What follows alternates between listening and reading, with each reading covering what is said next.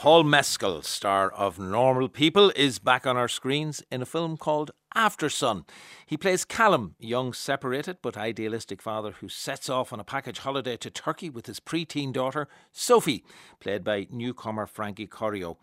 Their tender relationship is the very cornerstone of Aftersun, the feature debut from filmmaker Charlie Wells. Wells was inspired to write the screenplay after stumbling across a childhood photograph of herself taken on a foreign holiday in the 1990s, and indeed the film is set squarely in that era, largely a technology-free zone, apart from the DV camcorder that father and daughter used to record moments from their holiday. Aftersun was a major hit on the festival circuit this year, and that success has been followed by nominations for a slew of awards, including a Best Actor nomination for Mescal at the European Film Awards. Aftersun opens in cinemas this weekend, and recently Sinead Egan met Paul Mescal and Charlotte Wells to talk about the film. Before that, however, here's a clip, a light-hearted moment where Callum and Sophie, father and daughter, stumble upon a disco at their hotel, and Callum indulges in some serious dad dancing. Too slow.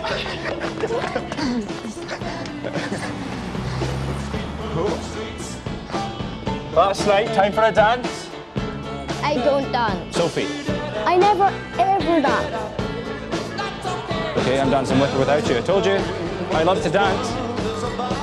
Dad, stop. It's so embarrassing. Which is embarrassing.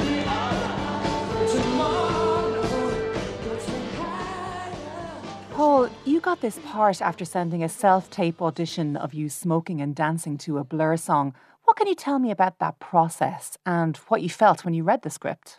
Well, the process, I've never been asked to do that in an audition before. So it kind of immediately subverts the whole process in a way that I was interested by, and also kind of takes the intent for it to be a finished performance in an audition out of it. So you get to kind of play and show the character in a more private moment. So I loved it, to be honest. I think it was a great idea from Charlie.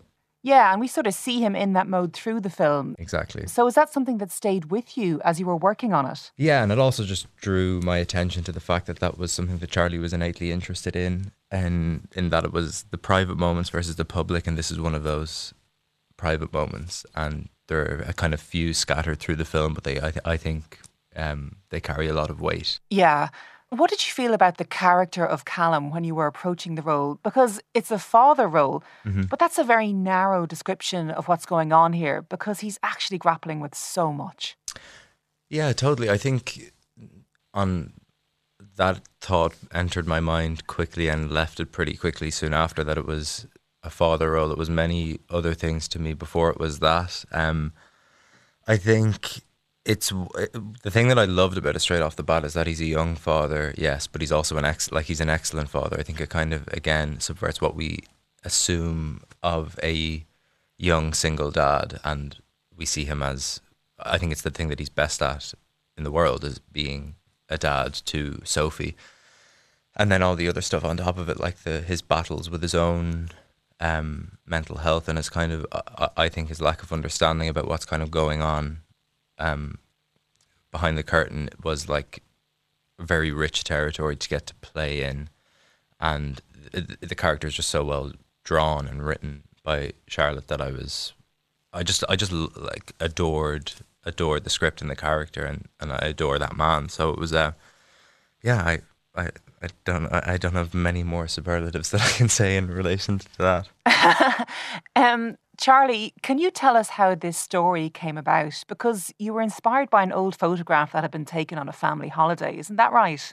Yeah, there's a photograph of me, age around 6, sitting half naked by a pool in Spain with a very beautiful woman immediately behind me, and I was flipping through an old album and looked at this photograph and wondered for a moment who the real subject of the photo was. And allowed that to kind of inspire a piece that began as a little bit more conventional, more fictional.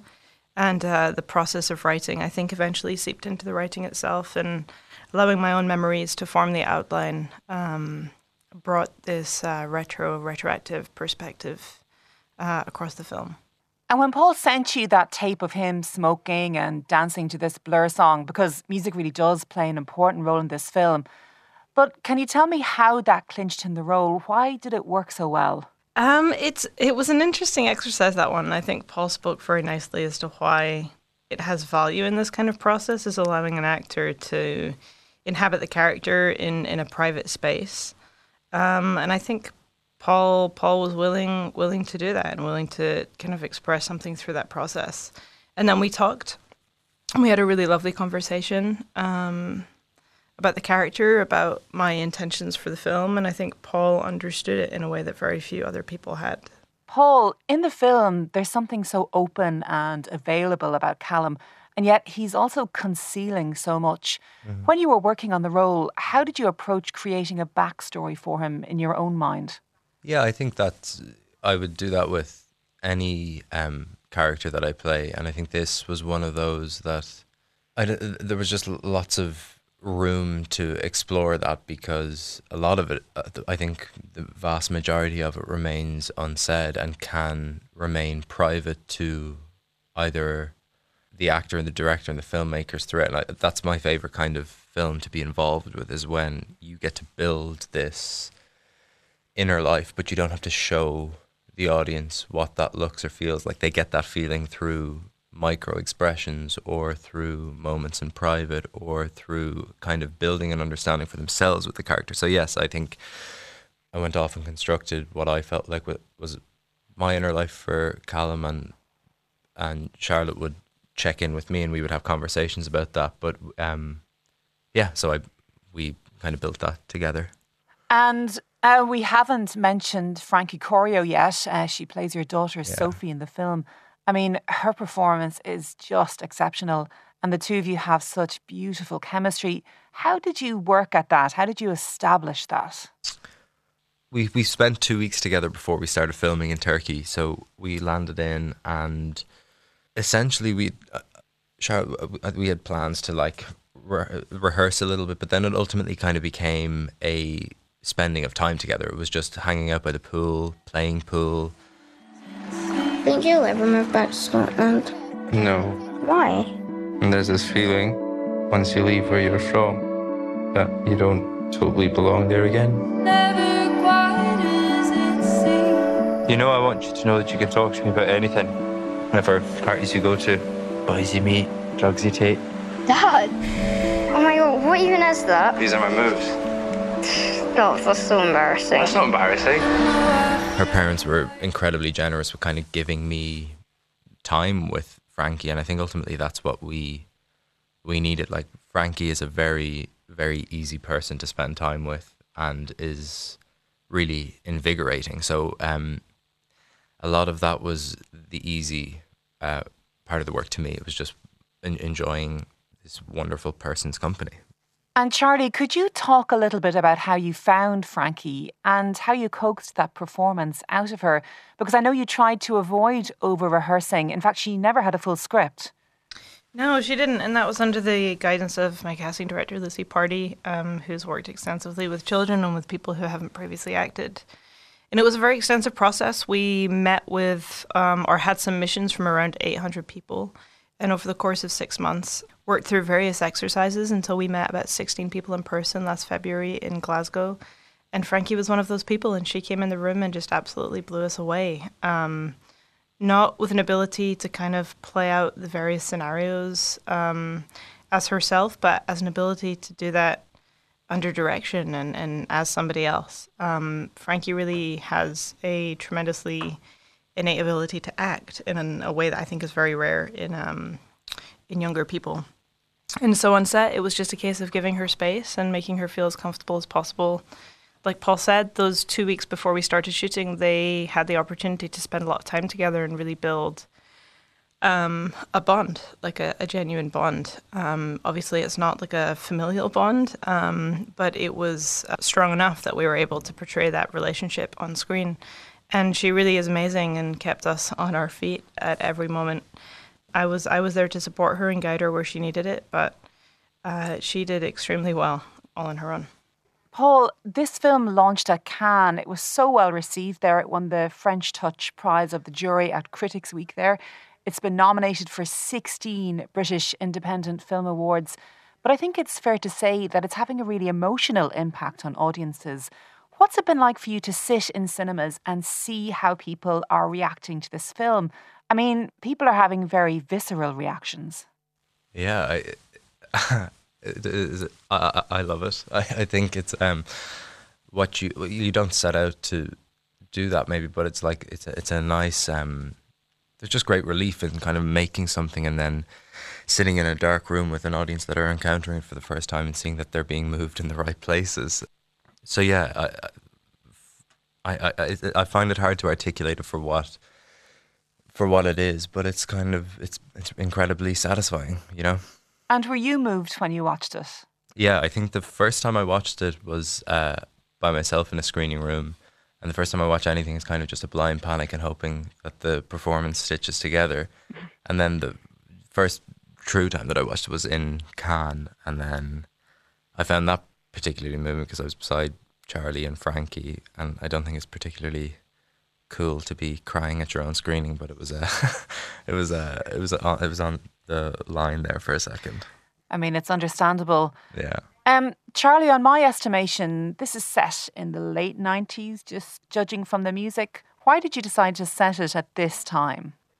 Yeah, I mean, I think because the film does have this gaze of looking backward, it obviously had to be set in the past. But even in the earliest incarnation of the film, which didn't necessarily have that when I first conceived of it, it was always set in the 90s. And I think that's because I am a kid of the 90s. And that is where those photographs that inspired the project, that's when they take place.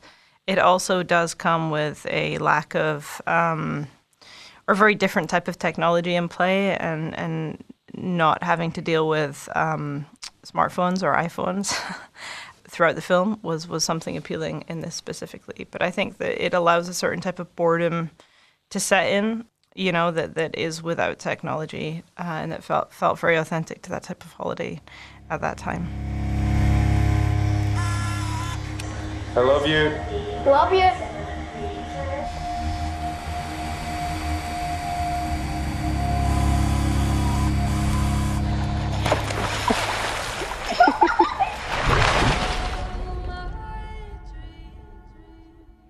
Voices of Paul Mescal and Frankie Corio at the end of that section of the film Aftersun. Before that, you heard the director, Charlotte Wells, and Paul Mescal speaking to Sinead Egan about that film Aftersun. It opens in cinemas this weekend. We'll be reviewing it on Thursday night, Sarina.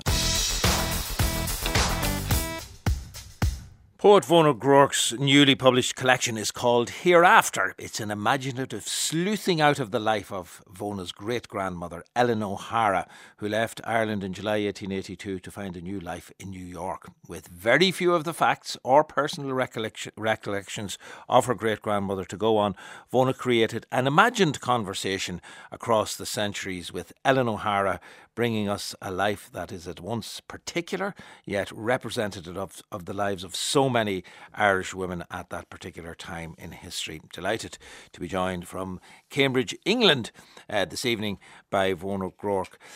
Hereafter, the telling life of Ellen O'Hara is what the title that you've given to the collection. You were in New York on a residency in the Cullman Centre at the New York Public Library, Vona. And that, what was it that brought your great-grandmother and her story into your mind? Well, I suppose New York was always part of my family story, Sean, because my mother was born there in 1924. So I suppose one lunchtime I was just trying to remember some of the stories she told me.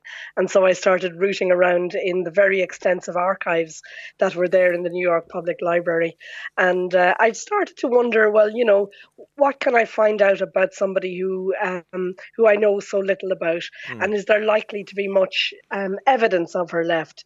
And are there likely to be buildings left that she lived in? And is she going to show up in documents? And I found really that there was very little, because she wasn't a woman of means. She never owned her own property. She always rented. She shows up in census records and in passenger lists and in a couple of other places. But really, it's a very light trace that she leaves on the historical record, as I think was the case for many women of her class and of her time. However, the very first, there are all sorts of elements within the book, research, quotes from journals of the time, illustrations from some of the illustrated magazines of the time.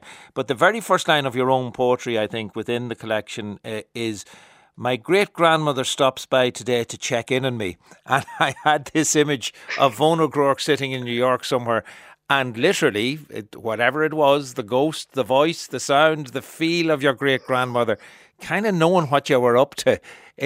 Was that close to what actually happened? Yeah, it pretty much is. I mean, when I realised that I wasn't going to find her in the places that I was looking, I thought, well, where else am I going to look to find her? And I thought, well, I am a blood descendant of hers, so I can actually look in my own mind, and I can remember some of the stories that were told to me by my mother about her grandmother. And I can also imagine, because that's what I do. I'm a writer, I can imagine. But I didn't want it to be a novel kind of a project. I didn't want it to be a work of fiction.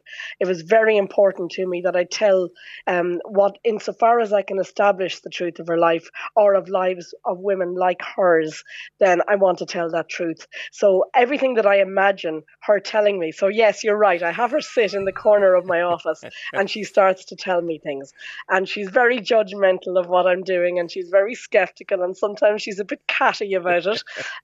But everything she says to me about her life as a domestic servant and as running a boarding house and so on is based on research that I did of other historians' actual work in investigating the living and economic circumstances of women like Ellen. So I did not make that stuff up.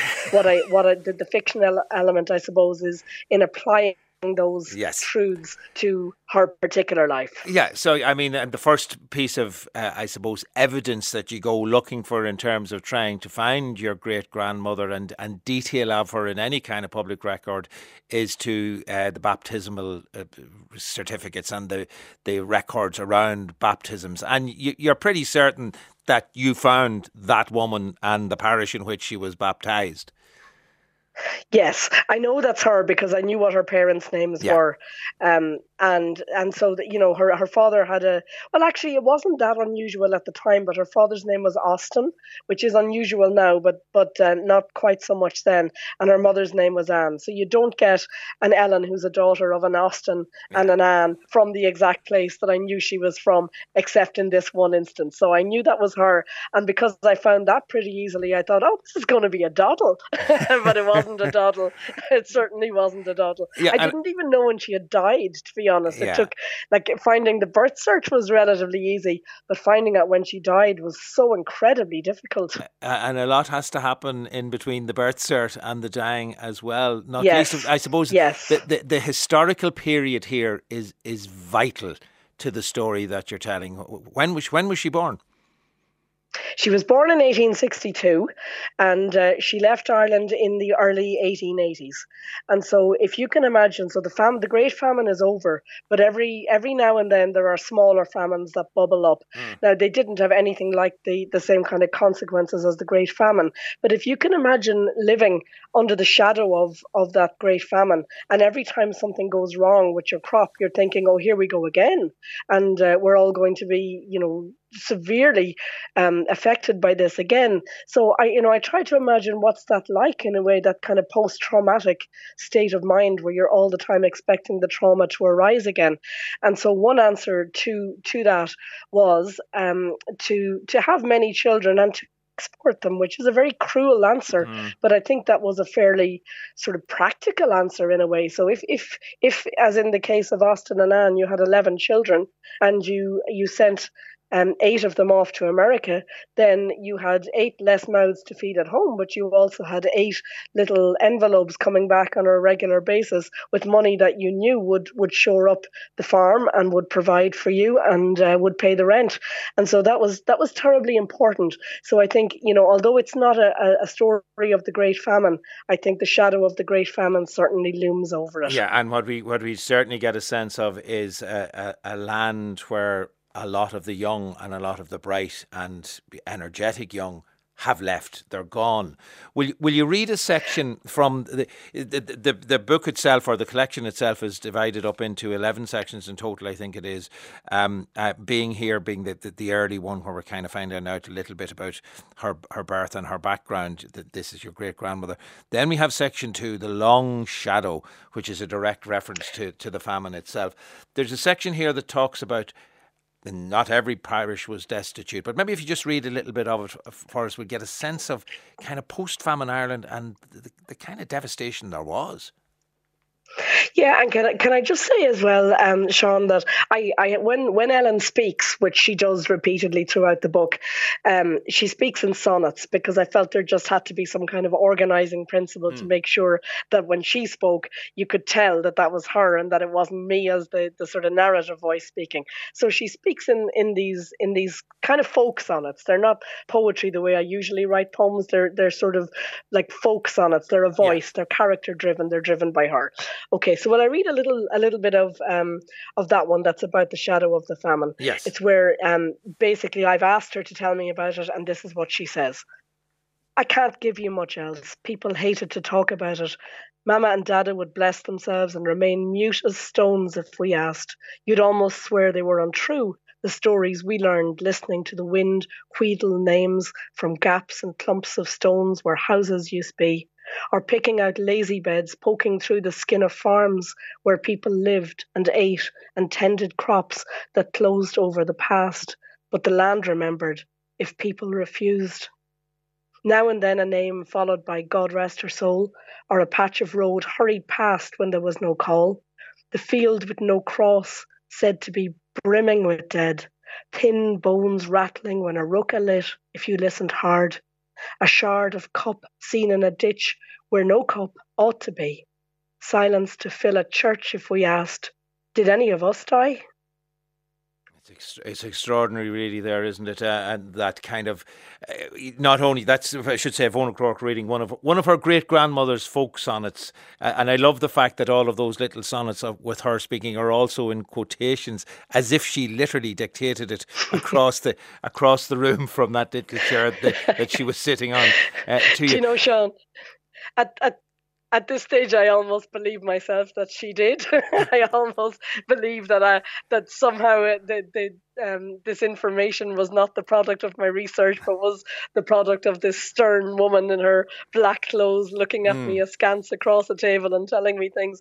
And one of the things I've discovered from this project is that it's a lot easier to conjure up a ghost than it is to actually get rid of them when the project is over. So she's still checking out. She's probably listening to us right now, checking out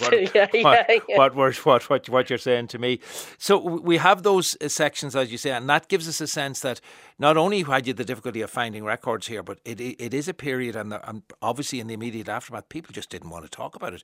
They didn't want to get stuck into things. They didn't want to go down the route of that, reliving the trauma, I suppose, in some ways. Then you start to follow her and her decision to head off to America. And in fact, great place to look. You looked at the list of passengers embarking on ships leaving Ireland. You found 3 Ellen O'Haras. Yeah, and at that stage you just have to pick one because there's no way of knowing. So in the first instance, I pick one because there's a Kat character who's on the passenger list underneath, and I decide that that's her cousin Kat. And then after a little bit of running with that idea, Ellen turns around in the office and says to me, "No, you're wrong. That's not me." So then I just have to pick one of the other ones. And anyway, I get her to New York, and I get her off the ship. And I get her doing what women did. They had some education. They weren't illiterate. They had some education, most of them, and so she went to an intelligence office, as it was called, which is a place that you went to present yourself as an employee for domestic service, and then you got placed, and you had no idea if you were getting a good place or a not so good place, and you just had to learn by experience as to how to read the place that you were given. And it was really hard work. We were working 15 hours a day for 6.5 days a week. Yeah, that's an 85-hour week is what we're talking about there, just to put, if you think of the 40-hour week as being the kind of the working week at the moment. And we're talking about over 40% of America. You give us all sorts of statistics, which are, again, backed up by, these are not made up statistics, they're researched statistics. 40% of America's 320,000 servants were Irish born, and that was as late as 1900. So it obviously was a very common kind of occupation for Irish women to follow. Maybe you'd read a section from me about the domestic service from that section of the book, where we get a sense of the sort of life that they led and what they were doing with the money. Yes, okay. They paid me the month in dollar bills, 2 quarters a luck penny. For the first time in my life, I learned to make friends with money. I slept on my bills, a clever sleep to wish them 10 bills more, the penny I sewed in my apron, lest I forget why I came here. At the savings bank, $5 bought an order for £1 for the rent back home. Once that was sent, we'd set aside a little by and by for a hat or dress. For who wants to be serving 6 days a week and still look like a servant on day 7? Did I mind? That money I skivvied for should slip through my father's open hands, God bless him, into the greedy maw of a landlord who'd demand every farthing owed, good harvest or bad, no matter if a man was sick or if his children starved. My 7 days a week, hard labour, grime and ash and slack, converted to carriages, jewels and law. That's some magic trick. And that's Vona O'Rourke reading from the domestic services section of her latest collection called Hereafter, which is effectively Vona's imagining of the life of her great-grandmother who left Ireland post-famine, and in this version of her story at any rate, goes to America.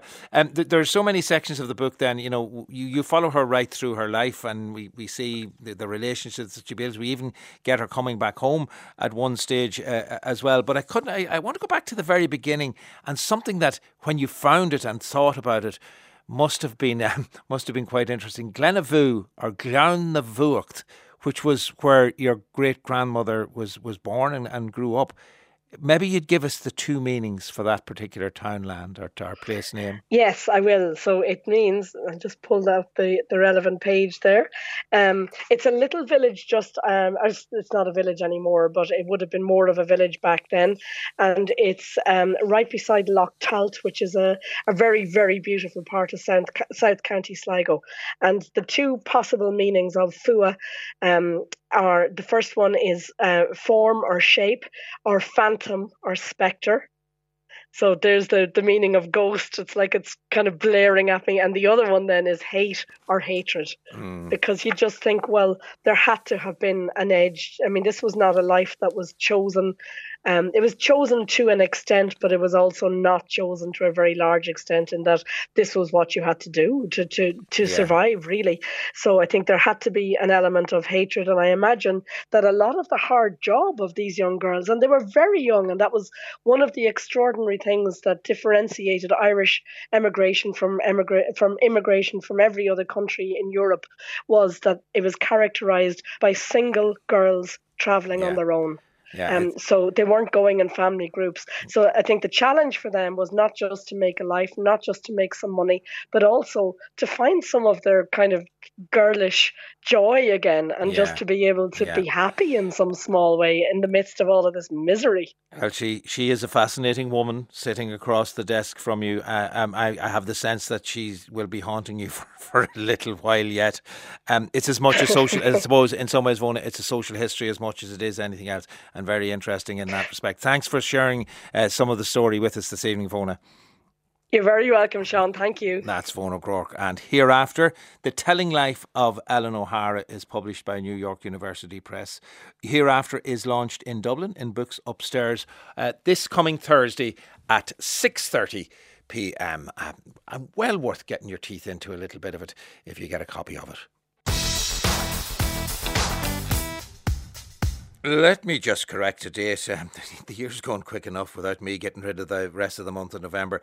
Thursday, December the 1st at 6:30 p.m. is the launch of Hereafter, The Telling Life of Ellen O'Hara, the Vona O'Rourke book that we were speaking about. Dublin in Books Upstairs, Thursday, December the 1st at 6:30 p.m. Cartoon Saloon's Nora Twomey's first film since her Oscar-nominated The Breadwinner is My Father's Dragon. The film is inspired by the beloved children's book of the same name by Ruth Stiles Gannett. My Father's Dragon is the story of a 10-year-old boy called Elmer who's having trouble adjusting to life in a new town. His various adventures lead him to meet ferocious beasts and a friendly and rather magical dragon called Boris.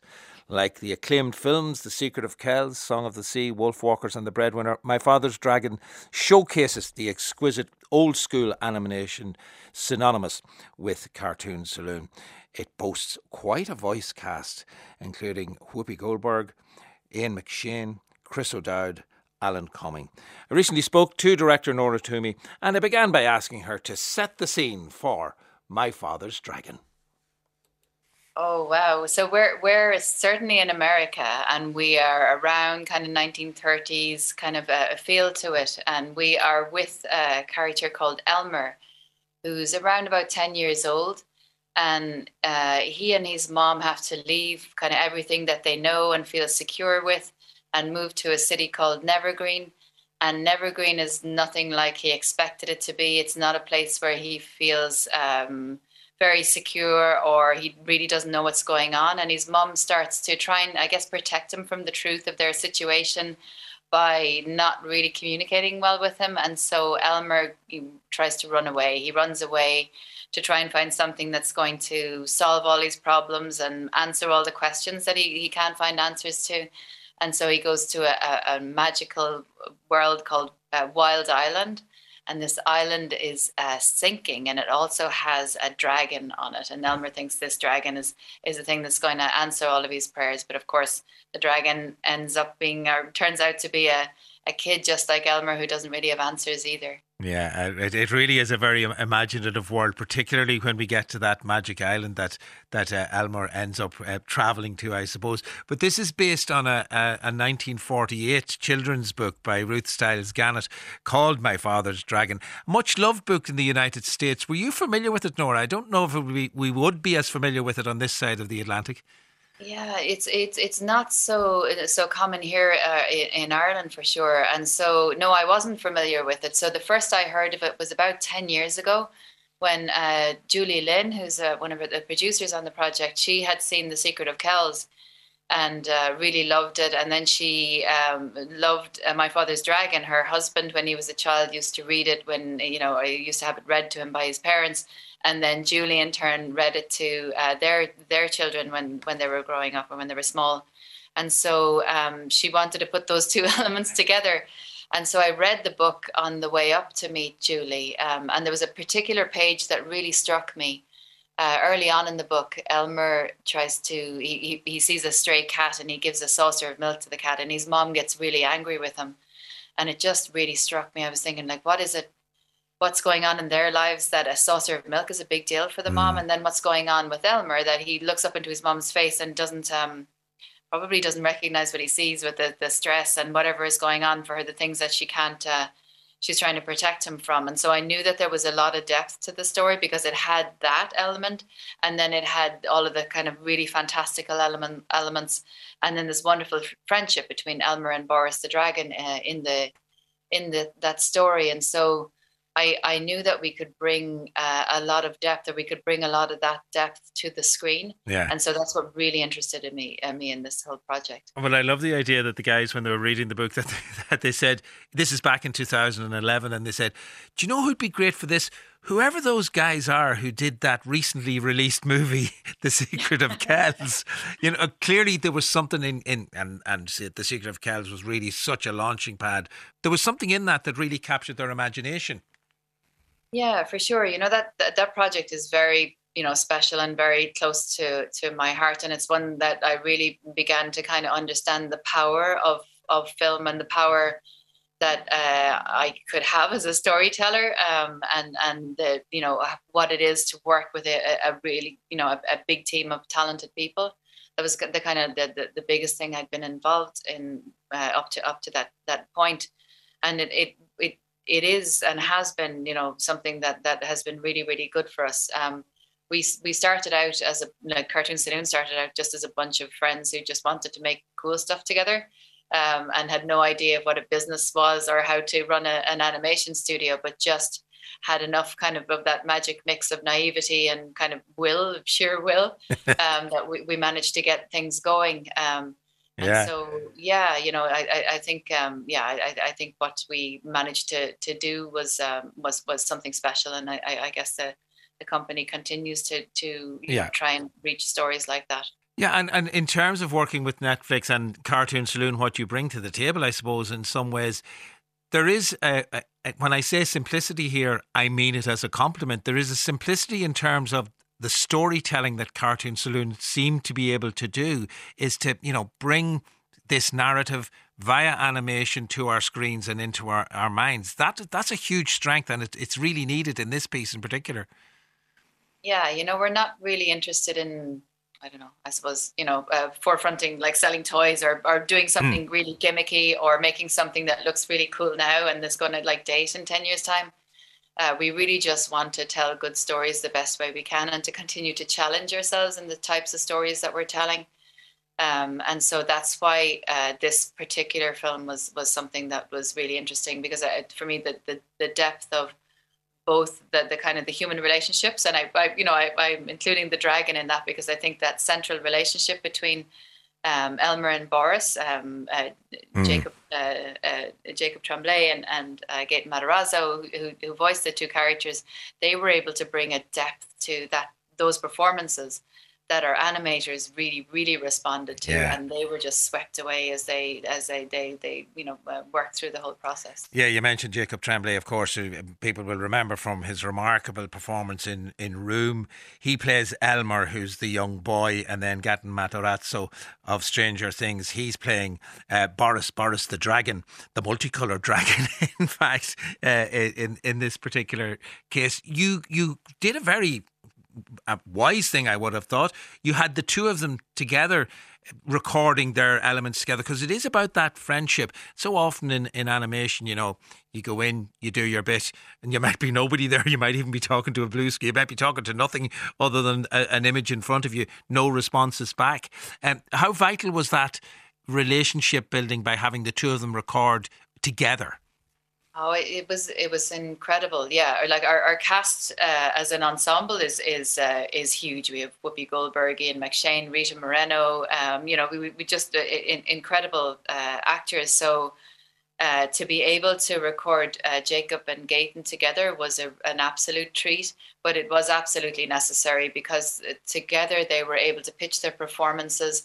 Both of them have huge imaginations, but they also have a great depth. So they were able to bring us the fun stuff where, Boris is kind of noodling at Elmer and trying to kind of, get in under his skin a little bit. And then at the same time, they, some of the really dramatic sequences in the film, they really went to town on. And as a director, to be, privileged enough to be able to stand in the room with them, I could literally feel the electricity between them. It was something to behold, and I think that you'll feel that on the screen as well. They just brought such magic to the film. Jacob Tremblay playing Elmer the boy, and Gaten Matarazzo playing Boris the dragon in My Father's Dragon. Certainly, as you said to us, Nora Twomey, they are a great pair together. But you've mentioned some of the other voice casting: Whoopi Goldberg, Chris O'Dowd, Alan Cummings, and the list goes on and on. How were you able to get a voice cast of that caliber? Was it Cartoon Saloon? Was it Netflix? Mixture of the two? I still don't really know, because if it were down to me, I wouldn't, I wouldn't shoot for the stars, because I just wouldn't think I would have I'd say no to myself before anybody else had a chance to. And so when Meg Lefauve, our writer, who was a writer on Inside Out as well, when she first began writing the project, she was saying, okay, well, we have to imagine somebody when we're writing, the characters. So who would you think? And I said, well, like a Gaten type kind of person, and so, or an Ian McShane type-ish kind of thing when we were talking about with the gorilla. And so our casting director, Amy Lippens, just went and got these people. Absolutely. Which was, amazing. So she just kept, ringing up and saying, okay, well, Ian has said yes, and Muppy said yes, and Rita said yes, and Gaten and Jacob have said yes. So I found myself just in the room, with these people thinking, oh my gosh, now I've got to direct myself. Here. So yeah, it was such an amazing cast. Yeah. What happens next for Nora Twomey? What happens next for Cartoon Saloon? The trajectory is quite definitely on the up. It has been from the very beginning. What's next for Nora Twomey is a lot of sleep, I think, and just a little bit of rest after this kind of experience. But for Cartoon Saloon, we have a number of projects in development, and we have a number of really exciting directors. Tom is looking at his next project. Louise Bagnall, who was my assistant director on My Father's Dragon, she was nominated for an Oscar for her short film Late Afternoon a couple of years ago. So she's also developing a project. So we just have we've a number of projects in the development. So we're not going anywhere. Yeah, and obviously you're only working with Oscar nominees. Is this the new routine, since all of you have so many of them under your belts at this stage? Nora, lovely to speak with you tonight. Thanks for being with us. Thank you so much. Nora Twomey there, and My Father's Dragon is now available on Netflix and in cinemas. And on November the 19th, My Father's Dragon, the exhibition, will be on show at the Butler Gallery in Kilkenny. 1899, an epic multi-language mystery horror arrives on Netflix this Thursday. It's an 8-part series telling the story of a 19th century ocean liner captain and his many troubled passengers whose lives take a turn following the discovery of a derelict steamship in the middle of the Atlantic Ocean. It sounds reasonably straightforward, but 1899 is anything but. Armed with a plethora of puzzles for its audiences to solve, this dense, occasionally disorientating mystery is designed to keep us on the edge of our seat. I'm joined now by Chris Wasser, who has been watching 1899 and is going to tell me how close to the edge of the seat he was while doing so. I suppose they're very strict on spoilers, so you know what you're not allowed to tell, Chris. We got the big sheet telling us what not to say. How would you give us the basic setup here, the important elements of it? With great difficulty, Sean. But yeah, basic setup is that we are in the final few months of the 19th century, and we have a migrant steamship known as the Kerberos, I hope I'm pronouncing that correctly, has set sail from Europe to New York, and on board you have somewhere around 1,500 souls, all of them looking to, for peace and prosperity, and hopefully for some of them redemption, in the new world. They're all off to America to start a new life. And there are so many characters and subplots and backstories that straight away you're reminded of Lost. In more ways than one. I remember when Lost came out, all the way back in 2004, I was thinking to myself, here is an ensemble piece without a clear protagonist, but one that you're going to have to, it was the first of its kind in terms of mystery box television, and you're going to have to put all the pieces together week by week very slowly. And, you have this, and in 1899, we see this mischievous sort of zigzag storytelling approach where there's a little bit of science fiction going on, there's a little bit of horror, a little bit of mystery, but basically the Kerberos is on its voyage, and you have Maura Franklin. She's one of the passengers on board. Emily Beecham's character. She kind of, certainly in episode 1, she's the one who's going to bring us through it, or does that change? Yeah, well, we're with her in the first episode, but again, like Lost, use that comparison, like every episode brings, a new player into the spotlight. But first of all, we're with Maura Franklin. She's a doctor. She's bearing both emotional and physical scars. She's, haunted by these disorientating dreams, and also hallucinations at times. And she's going to fit right in on the ship because the ship's captain, Ike Larson, he is portrayed by Andreas Piechmann.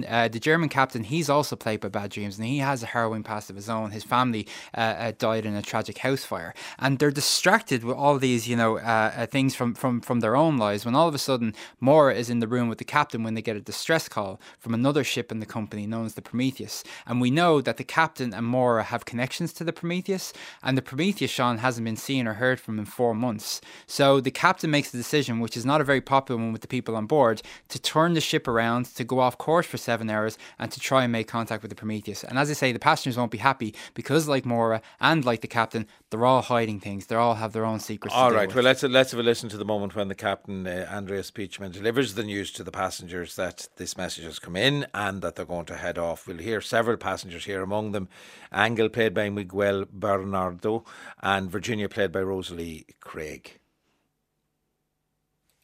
6 hours ago, we received a message Coordinates southwest of our course. We believe this message comes from the Prometheus, the ship that went missing a couple of months ago. Believe. You're not sure the signal comes from lost ship? We are not. But the communication technology we're using on the ships of this company is rare. It can reach further distances than that on other ships. The coordinates were 7 hours away from us. And there's no other ship from our company traveling this route at the moment. What else did the message say? Just that. The location. They didn't identify themselves as the Prometheus. Nor did they say they were in need of any help. So we're changing course because of message from unknown sender who did not ask for help. The Prometheus carried 1,423 passengers. Some of them might still be alive. After 4 months? So there you go, the passengers on board the other ship, not happy that Captain Larson has decided to head off and see if he can find who or what is on the Prometheus, and are there any souls left to save. But even from that clip, this is from the 1899, the new Netflix drama that Chris Wasser is speaking to us about. Even in that clip, we've there's a Spanish accent in there, there's a very straightforward English voice, there's the captain is German. In other scenes we have Danish is spoken, Polish is spoken, French is spoken, there's Cantonese, there's Japanese. It really is an international list of passengers. Absolutely. How important is that to the telling or to the story? Quite important, because the filmmakers behind it, Shante Fries and Baran Boador, who actually gave us, the German filmmakers and partners who gave us Dark, which is one of the most critically acclaimed, one of the highest rated shows on Netflix. It is this from the same team. They said that when designing the show initially, in terms of the premise, in terms of the international cast, in terms of the characters, it was designed as a sort of counterpoint to Brexit, to remind audiences of almost, this is what happens when Europeans create together, when we work together, when we overcome problems together. And this idea too that, maybe they and us, the audience, had seen too many shows where you have this international cast. And I mentioned one earlier, Lost, again, where you don't have them communicating in their own language to other people or trying to communicate. They all conveniently speak English, and that's not authentic. And in although this show does go a little off the wall after about half an hour, the authenticity comes from them trying to communicate with one another in their own language, and also having that security, because no one on this ship is who they say they are. And you do have these Spanish brothers in one corner, you have a Chinese woman in another corner who's pretending, for reasons we don't yet know, to be a Japanese geisha.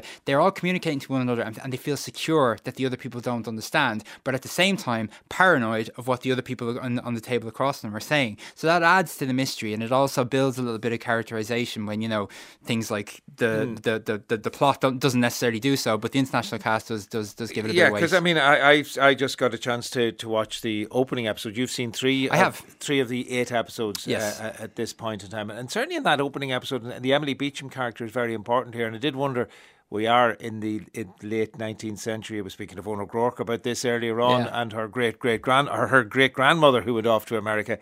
Have we any Irish characters on board? And might we hear a bit of Gaeilge? I think straight away when I heard that the main character was Maura and she was a redhead, I thought, well, there has to be some sort of Irish heritage here. And I won't spoil anything, but someone does make some sort of assumption at some stage that she might be of Irish heritage. So I wouldn't be surprised if a little bit of Irish actually came into this. But Maura is the focus in episode 1. We shift in episode 2. Again, we're not at liberty to kind of give too much away. But what I will say is, things do start to go off the wall a little bit, and it does go down a very kind of supernatural mystery, almost science fiction route, because when the Kerberos reaches the Prometheus, I won't say what they find at the Prometheus, we're not allowed to say, Sean, we got that spoiler sheet, but they do find something, and that has kind of disastrous and spooky consequences for the people on board the Kerberos, because the captain then makes a decision that rather than go to America, we're going to tow the Prometheus back to London. And as I say, nobody on that ship wants to go back to where they came from, so all hell breaks loose.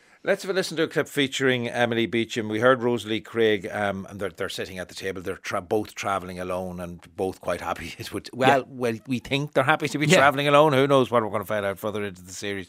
And Maura, the Emily Beecham character, is a doctor, which is something that she kind of has to keep secret as well, nearly. Is it true that you're a doctor? My focus is on the human brain. They let you cut up brains? Women in England are allowed to study, not practice. That's what they do, don't they?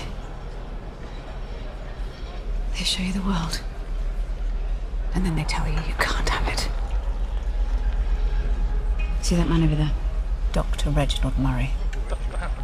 He's dumb as a stump. His father was a doctor, and so was his father, and so on and so on. Born a boy and spoiled silly. Tell me, what is so interesting about the brain? The brain drives our thoughts, our behaviour. It holds all of the secrets of the universe. The secrets of the universe? There's a whole hidden world inside each one of us which only needs to be deciphered. Aren't some things better left in the dark? And there we have Rosalie Craig and Emily Beecham in a scene from 1899, a new Netflix series that Chris Wasser has been watching. It strikes me too, Chris, that there we have that, discussion of science and what science can possibly give us. And yet the supernatural is in here as well. It is at that moment in history, isn't it, where science and the supernatural are rubbing up against each other quite a lot. And that is important. And also at one stage you think that this is going to be a show that's not going to kind of resort to kind of silly science fiction shenanigans to entertain us. And then in the next scene you have this green beetle walking around the ship and you think, right, there is a dash of silliness here. We're going to have to just go with this. You've seen 3. I've seen watch 3. The next 5? I admire the heck out of the filmmakers. I think the international cast is great. I think it looks the part. It was filmed on this virtual stage. The amount of effort that went into it, the first of its kind actually for a series like this, it is quite incredible. The writing is what's letting it down. And I find one of the most troubling aspects of this series is that it was all of it, from the dialogue to the set pieces, is designed to confuse you. If everything is weird, Sean, then nothing is weird. And I think it needs to kind of let us out for air, So there's a little bit too much silliness. The dialogue is a little too clunky. Too many red herrings. Yeah, I will say one thing. Do not binge this thing. Like, maybe keep it for maybe keep the episodes a few days apart. I watched 3 hours in a row. My head nearly fell off. All right. Well, glad it's still on. It was there for you to come in to us this evening. That's Chris Wasser speaking to us about 1899. Arrives on Netflix this Thursday, November the 17th. And Chris certainly suggesting one episode at a time is his advice if you're going to go there.